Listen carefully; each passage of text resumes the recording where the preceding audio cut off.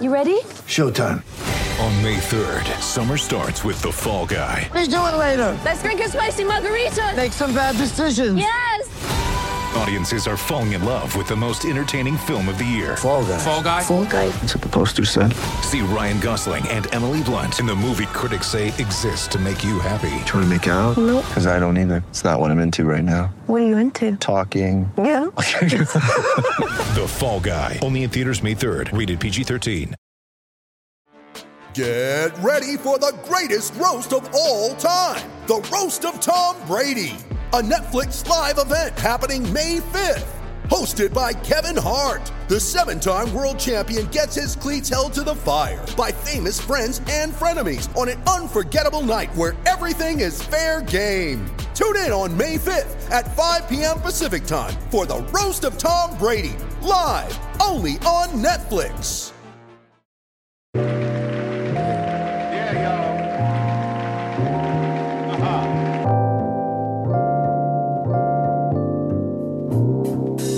Our guest today has been witness to a Celtics series that has gone more smoothly than I think many would have thought going into it, considering what the Celtics had, the losses they have suffered this year. They're up 2-0 on the Milwaukee Bucks going into Game 3 on Friday. It's Thursday. I'm Bobby Manning, and this is the Celtics Blog Podcast, the official CelticsBlog.com show, the Banners broadcast. Right now up on the site we got Chris Grenham discussing Al Horford's series. Now, there was a lot of discussion late this season about Horford's decline, whether or not he'd be a key cog going into the postseason, considering his scoring numbers since the All-Star break. Instead, he broke on Game 1 with 22, 12, and 4, followed it up with a rock-solid Game 2. And after the stress of that Game 1, Chris Middleton hitting the shot from 40 feet over Jaylen Brown and forcing overtime. The Celtics were able to escape in overtime. Giannis has posted 2 30-point games, perhaps 2 outcomes that wouldn't have gone in the Celtics' favor. Instead, they're in the driver's seat of the series, and a lot of it is because of Al Horford, who has facilitated aggressively taking over 10 shots each game, getting into double-figure scoring. He's been crucial. And then on the other side, it is turmoil.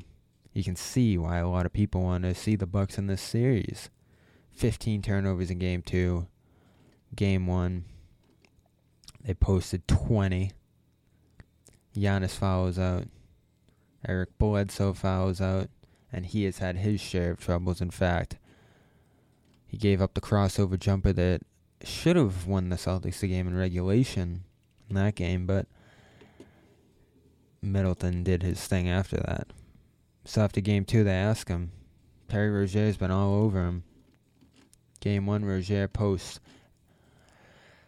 23 points.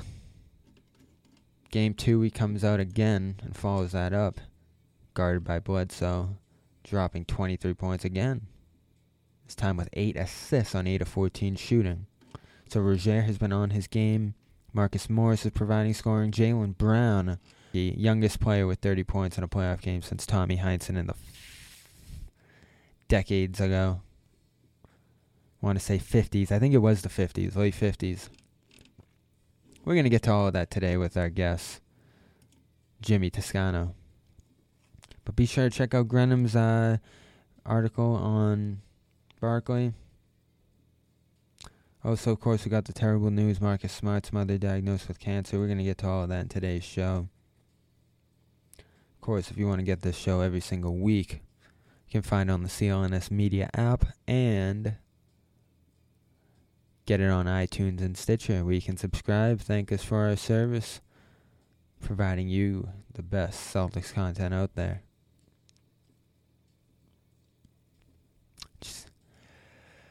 Here we go. Let's talk to Jimmy Toscano. Without further ado, he was live at Game 1 and Game 2, so we'll get a little look inside the Garden.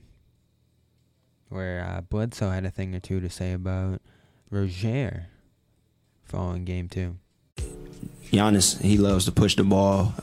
Drew Bledsoe, he loves to push the ball. You got Chris Middleton, who makes tough shots, and we just try to limit them to what they're good at, and by just being long off the ball and just showing our presence. And I feel like we did a great job at that. Rozier's gotten off to a strong start to the series, no turnovers in 78 minutes. How personally do you take that matchup? Who?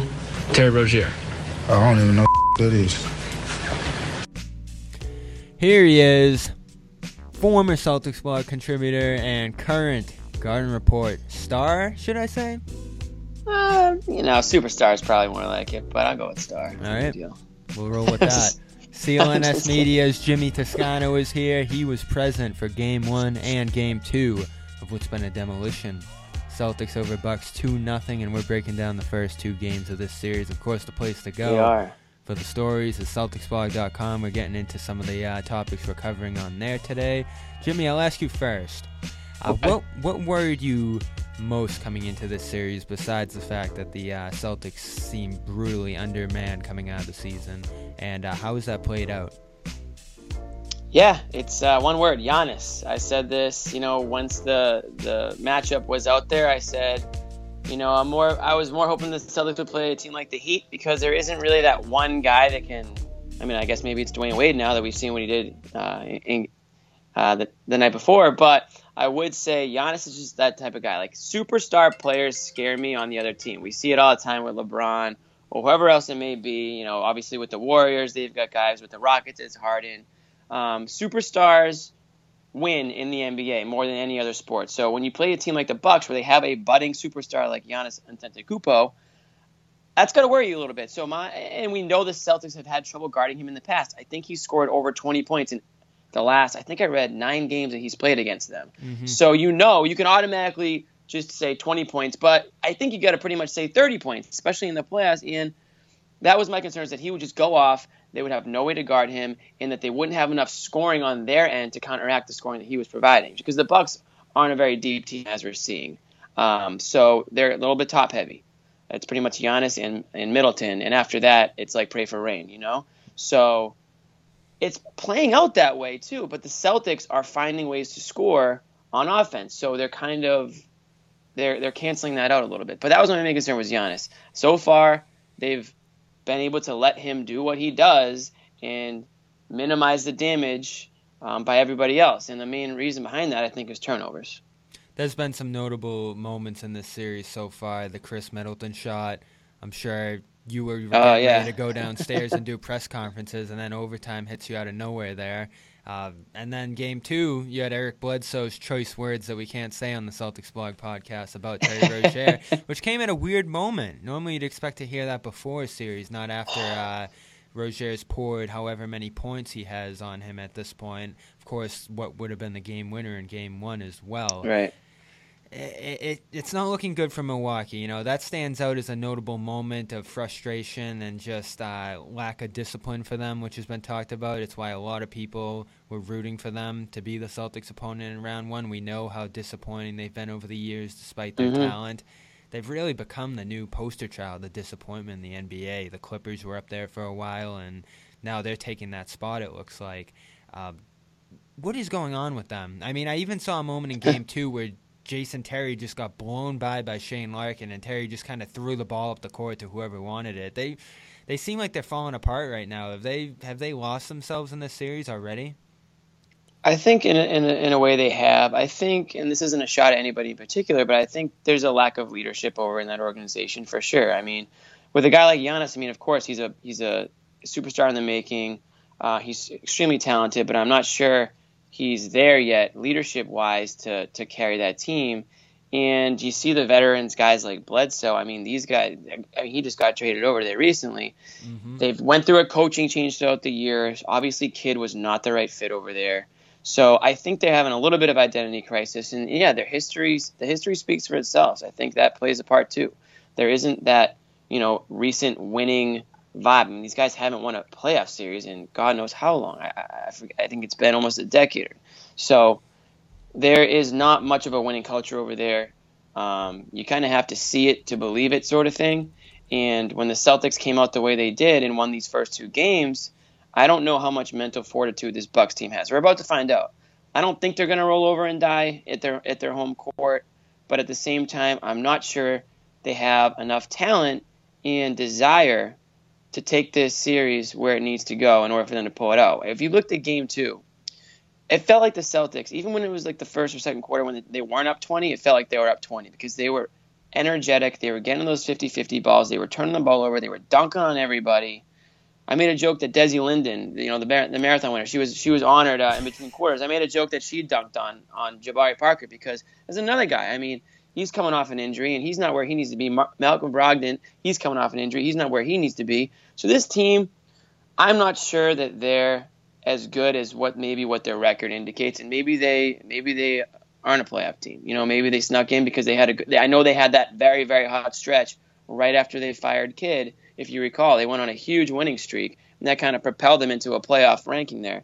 But I'm just not sure they have the talent or the wherewithal to carry this thing through. Yeah, the talent is there, I would say, but it's just not coming together. The top heaviness, Middleton, Giannis, they're getting it done. The top heaviness. They are getting it done. But where's the depth? Where's that bench? I mean, they're getting nothing from their bench. Tony Snell's nowhere to be found. The 2 bigs, Tyler Zeller back in town. Tony Snell has never been found. I can't. He's just permanently lost, MIA in the NBA. I'm not sure how he continues to get as much playing time as he does. And I mean, but that's the state of the Bucks right now. Well, think of the move. I just looked it up. 7 straight playoff losses for them since their last last series win in 2001. It has been a long losing history throughout the 2000s for them, and just seems to continue. Straight. Even with the superstars they've assembled there, or the superstar, I would say, in Giannis. Right. Right. So I'm not going to ask you the dumb question, is Boston winning this series or is Milwaukee losing it? Because it's obviously both. But we are going to get into what Boston's doing right, because I remember Jared Weiss said it going into the series. Scoring was probably going to be an issue for this team, but they're getting it done in that department. Whether it's Morris, Tatum was good in Game 1, and then Brown has the first 30-point bomb since Tommy Heinsohn as a player that young in the playoffs. There's a stat for you. That is a stat. So anytime you bring Tommy Heinsohn into a stat, it's been there for a while. Yeah, and Tommy actually didn't remember that game. So that was pretty low among his achievements, I guess. Yeah. So what is Stevens doing? I mean, at every turn it feels like we got to praise Brad Stevens this season for what he's done. But what is going right for him in this series? He's forcing a ton of turnovers. They're getting scoring out of multiple players, including Shane Larkin in Game 2 after his rough Game 1. But what do you think is the number one factor in their success if you just take the Bucks' struggles out of it? Yeah, I just think it's what he's been doing since he became a coach in the NBA, and that's kind of like playing to players' strengths and putting them in positions to succeed and do what they do. Now, that sounds like I'm just like BSing, but it's actually true. And you just mentioned Shane Larkin. I mean, here's a guy who's super quick, speedy, has a nice little shot, can move, and they put him in the games in spurts. They say, do your thing, be you, energy the whole way through. If you watch Shane Larkin play, he's going 100 miles an hour out there for maybe it's a 3-minute spurt, but that's better than putting him out there for the 6 or 7 minute stretch where he's going 70%, because then you can take advantage of his height or you can take advantage of other factors in his game. But and you can go all the way back to like a guy like Evan Turner. I mean, he just knows what players do well. He speaks to players. They believe in him. He's obviously extremely good at drawing up plays. Mm-hmm. And he gives guys confidence. And when you give a guy confidence, it doesn't matter who it is. It could be the worst player in the NBA. If you give him enough confidence to believe that he's not the worst player and that he's actually a pretty damn good player, you'll start to see that. Now, there's obviously nobody like that on the Celtics, but I just really appreciate how Brad Stevens gets guys to think out there on the court, think about the next guy, making that extra pass, and he's just always, I feel like they're just always one step ahead. So that's kind of what I've appreciated about him. Now, if you bring the Bucks into this, what I would assume Brad Stevens is telling his guys, and what I'm seeing, is force them to take shots, force them to take bad shots, because they don't like to shoot. They don't like to take 3-pointers. Look, just watch. They're constantly trying to drive. They're trying to score in the paint. That's why they're shooting 60%, because all their points are much closer to the basket. Sure, you've got Middleton, who's a sharpshooter, but aside from that, I mean, Giannis, he doesn't like to shoot from deep, and there's really nobody else out there that does. So I think Brad Stevens is forcing the Bucks players to shoot from the outside, and he's telling his guys, like, don't give up the easy baskets, like switch if you have to, keep the guys in front of you, and make them take some tough shots, and that's what we're seeing. What does this series so far say to you about the Celtics in the playoffs so far? Has it shown you that this team might have the ability to compete more than many people thought? Yeah, definitely. And honestly, I've probably written them off just as much as the next guy. Well, whether it was when Hayward went down, obviously throughout the year they've had their fair share of dings, and obviously times 10 when Kyrie went down. I mean, that was kind of it. Everybody was writing the Celtics eulogy after that. I mean, sure, they were going to make the playoffs because of where they already were in the standings, but you knew that opposing teams, 6, 7, and 8 seeds may have been trying to line themselves up to play with the Celtics in the first round. And the one thing you got to say about them, and this goes back to what I said about Brad Stevens, is he gets guys to believe in each other, gets guys to believe in themselves. And I don't know how many more times I can write this team off. I'm looking at them now, and I'm looking at who their potential opponent could be, and who would be surprised if they ended up in the Eastern Conference Finals? I don't think I would be surprised. They've gone a good road. That's certainly gone their way, and not many things have gone their way this year, so that might have been a good bit of karma that they're not going to have to see Toronto, Cleveland, or maybe Indiana round 2. Who knows what's going to happen over there? Cavs took game 2 there, so who knows how that's going to go. But you're right. I mean, that second-round matchup, I would love to see Celtics-Sixers in the second round. That would just be so much fun, up-tempo, two young teams that are exciting, and they're going to be in the thick of things for years to come. And a lot of people love the Sixers, and I get it. They're the hottest team going in the playoffs. But the one thing I'll say the Celtics have, even though they lost some of it when Kyrie went down, is they do. I like their veteran leadership a little bit more. I like the fact that Al Horford is on the Celtics and not on the Sixers. And I know that Al Horford is going to take his licks and he's going to take his criticism, but I would rather have Al Horford on my team than on the other side, because in the playoffs, he's that cool, calm, and collected guy. He's that level-headed guy that you're going to get plenty of energy from the Roziers, from the Browns, right, from the Tatums, and you might even get Smart back. Well, that sounds like that's a real possibility. You need a guy like Horford and another veteran, Marcus Morris, coming off the bench, who's been awesome on the offensive end for them. So I actually like the Celtics in that series, and I think they would be the underdogs. I would be, if the Sixers advance, I think the Sixers would be the favorites. But I still like the Celtics in that series because some of those guys have been there, and they are going to continue to play that underdog card, even though a lot of those players have already proven that they shouldn't have to play that card, but they will continue to play that card.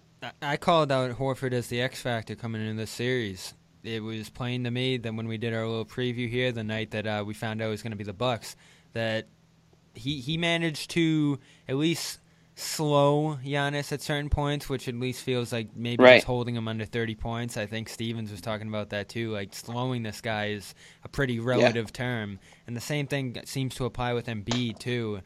Horford's been put into those big matchups this year defensively, and it's the reason his success and the success of the team on the defensive end is a big reason he's probably going to be a Defensive Player of the Year candidate. But a lot of people were upset with the scoring later in the year, how low his scoring total was. The shooting took a big dip. And I was wondering, I heard him say, I'm excited for the playoffs. He seemed to be coasting at moments to me.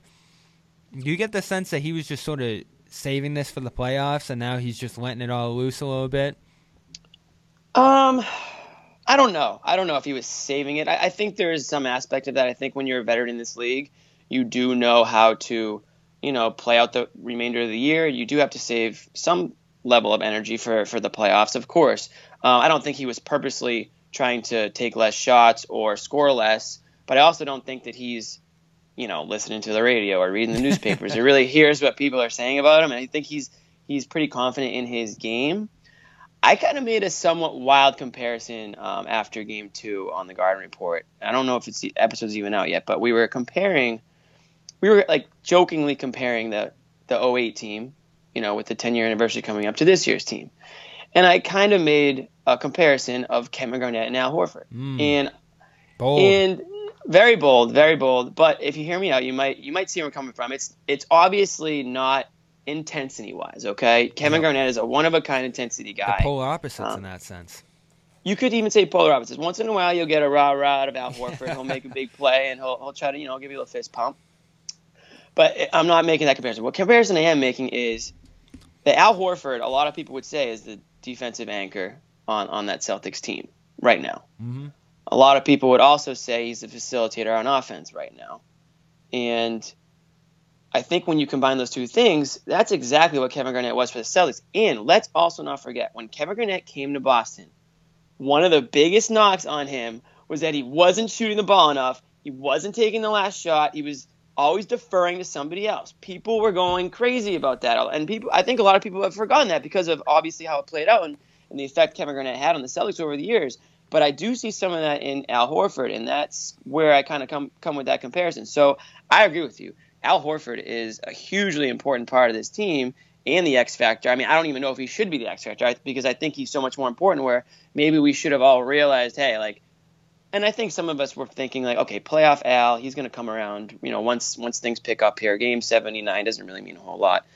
But there were also the other side of things where it's like, well, some people, they can't just flip the switch. And if this is what we kind of been seeing Al Horford trend to here in the second half of the year, we're not so sure if he has that ability to flip the switch because he's not really that flip switching type guy. He's not like a KG where he can just turn it on, or even like a Marcus Smart type guy.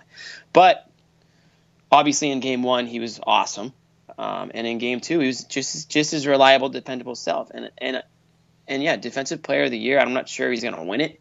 But the fact that he's in the running goes to show how important he's been. And I think, I'm not 100% on this. I'll have to check the stats. I think he defends more shots than any other player in the NBA. If you look at that stat. I looked at it earlier this year, and he was at the top. And I think he stayed there because he's just always in the right place. He never takes plays off.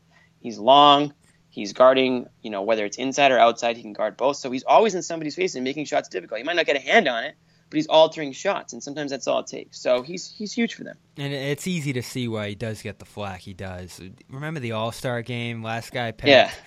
Everyone sees him out there, and they're like, what's this guy doing in the All-Star game? It's the division between the flashiness and the X's and O's man's dream, which is what he really is. The basketball heads who are breaking down film all day love this guy.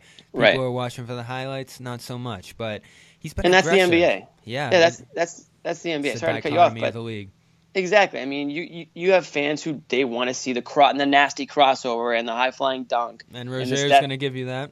Right. Exactly. You're still going to listen. If you watch the Celtics, you're going to get some of that. Okay. But it might be Al Horford helping make that happen. You're just not going to get it from him, and that's fine. And obviously, with the $30 million a year, the price tag, you can get into a whole nother video about that. But I think my point is, I think Al Horford is a huge part of this team. In similar ways that Kevin Garnett was, just not as obvious maybe to us. A few more things I want to hit on here, but before we get to that, we have gone a little ahead of ourselves so far, so I do have to ask, is this series over? I'll never call a series over after – it's not over until somebody wins on the road. I'll put it that way. So, no, it's not over. The Celtics did what they had to do, right? I mean, if the Bucks had won one of those two – we're all singing a different. If Game 1 goes to Milwaukee, we're singing a different tune tonight, okay? Because the Bucks can, obviously they come back to Milwaukee and they could win 2 at home. So if they win 2 at home, which is possible, it's anybody's series again. So it's not over yet. I mean, I think Game 3 is a huge one for Boston. If they can win Game 3, then yeah, the series is obvious. I'm not breaking any news here. If Celtics go up 3-0, you can pretty much put a nail on that. But I'm not willing to say it's over yet, although I do like the Celtics. I picked them in 6 to start the series, before the series started, and I think I would probably go down to 5 now. One of the big topics going into this series is that Marcus Smart did get that second opinion, and April 27th was the big date, the date that he could possibly return to the floor. But he's been out there before these games. I'm sure you've seen that, shooting around, looking pretty spry. Has there been any talk about a possibly imminent return with him? Because I think that would change the game for this team even more at this point. His net ratings were pretty rock solid this year, even Irving-esque. They drew pretty close comparison to the net ratings Irving was putting up on and off the court. So I think, Rozier's done his part filling in for sure in the scoring side of things. But Smart brings a completely different impact that this team has missed, I would say. Absolutely. I mean, I just think that if you add Marcus Smart back to the rotation, I mean, you're adding probably their best defensive player, right? I mean, along with Al Horford, different types of guys, but he's a force. I mean, he's going to be a major pest to the opposing team, and he's going to be that guy that gets under your skin like he always is. Has there been I haven't heard anything about him coming back any sooner than what we all heard, which was Game 7, potentially Game 7 return if it gets there. If it gets there, that's a big if at this point. They're not going to rush him back. They're definitely not going to do that because there's no sense in rushing a guy back and then the thumb, something happens again to it, and now he's really out for the rest of the playoffs. You got to be careful with it. But I guarantee you that when he's cleared to play from the doctors, Brad Stevens will find a way to put him in there. I do worry a little bit. I like Marcus Smart. I do worry about how putting him back into the rotation on offense changes things. Is that less Terry Rozier? Is that less Jaylen Brown? Who's going to lose out? Is it less Shane Larkin? Most likely, who's been playing well. So someone's going to lose out from it. And I do worry a little bit on what he does to them on offense at times. I don't like some of the shots he takes. Sometimes he gets a little too carried away if he's feeling it. And I think he takes bad shots more than other guys on that team. Let's put it that way. So I'd watch out for that, and I want to see how the thumb affects him on offense. How does it affect the shot, if at all? I don't know if it would, but that's definitely something we'll definitely keep an eye on that as that nears. So yeah, should be very interesting. But there's not many teams in the NBA who are going to get a player back. I mean, there's a couple. Embiid, somebody that will come back and help the Sixers, but there's not a lot of them who are going to get a player back at this stage of the season that really, really can help them. I don't want to neglect to mention the fact as well that we've heard the terrible news that his mother is fighting cancer now as well. Yeah. Very sad. He probably wanted to leave the team, and she was the one who pushed him to stay with them out there. Was anyone talking about that at the Garden? Was that a topic of discussion at all? Not that I heard personally. I think that'd be something that's a little bit more personal, and that you might bring that up to. You might try to figure out a way to bring that up to Marcus in a way that would make him feel comfortable talking about it. Obviously, last year when Isaiah Thomas lost his sister, that was kind of a moment that really came out of nowhere and shocked a lot of people and saddened a lot of people. This isn't to that magnitude. She was diagnosed with cancer, and we obviously hope that she goes through the treatments and everything goes well. And I can bet you, knowing the type of player and guy Marcus is, I can guarantee you that there's going to be a little fire lit under him, a little extra motivation and passion in his game, dedicating, these next few games to, however many games are left in the season. He's going to have that extra little momentum going, thinking of her. Yeah. Because that's what she wants. She told him that. I mean, she basically said, get back on the court. And it's a tough thing. We've of course saw Isaiah's situation there. Jay Crowder lost his mother through the course of last season too. It's just you don't like to see tough. that again a year later. It's something that happens with these guys' heads. You know what? Yeah. It's tough, but it's a diagnosis, and I don't know the specifics of it, but you just gotta hope that in today's modern medicine that they can cure it. There's a lot of people. There's a lot of cancer survivors out there, so you just got to stay positive, and I'm sure that's what he's trying to do and what he is doing, and that's probably what his mom's doing too. And she wants him to focus on I'm sure that she wants him to focus on himself, getting back on the court and helping his team win, and not worry about her. And she's going to get all the help and treatment that she can get. Yep, and that's what we were out there running for on Monday. Going to represent. Wow, there you go. You're out there? Oh, of course, yeah. Oh my goodness, running in my dad's memory, who of course had his fight with cancer as well. I wrote about that over there on CelticsBlog.com. And thanks to everyone who gave their well wishes and That's support awesome. through that story too. So we've all been touched by it in some way. I feel like it sounds like a cliche, but it really is true. So. Definitely. Glad we could end this on the human side of things, because I do think we get bogged down in the X's and O's a lot of the time, and I agree. There's a lot of bigger stories out there than basketball. So, Jimmy Toscano, glad you could carry through it with us and enjoy the rest of the series, man. We appreciate you coming back to the blog as you went. Yeah, yep. I'm around, Bob. I'm around. Let's do this again soon. That is our show for today. continue to stick with the blog.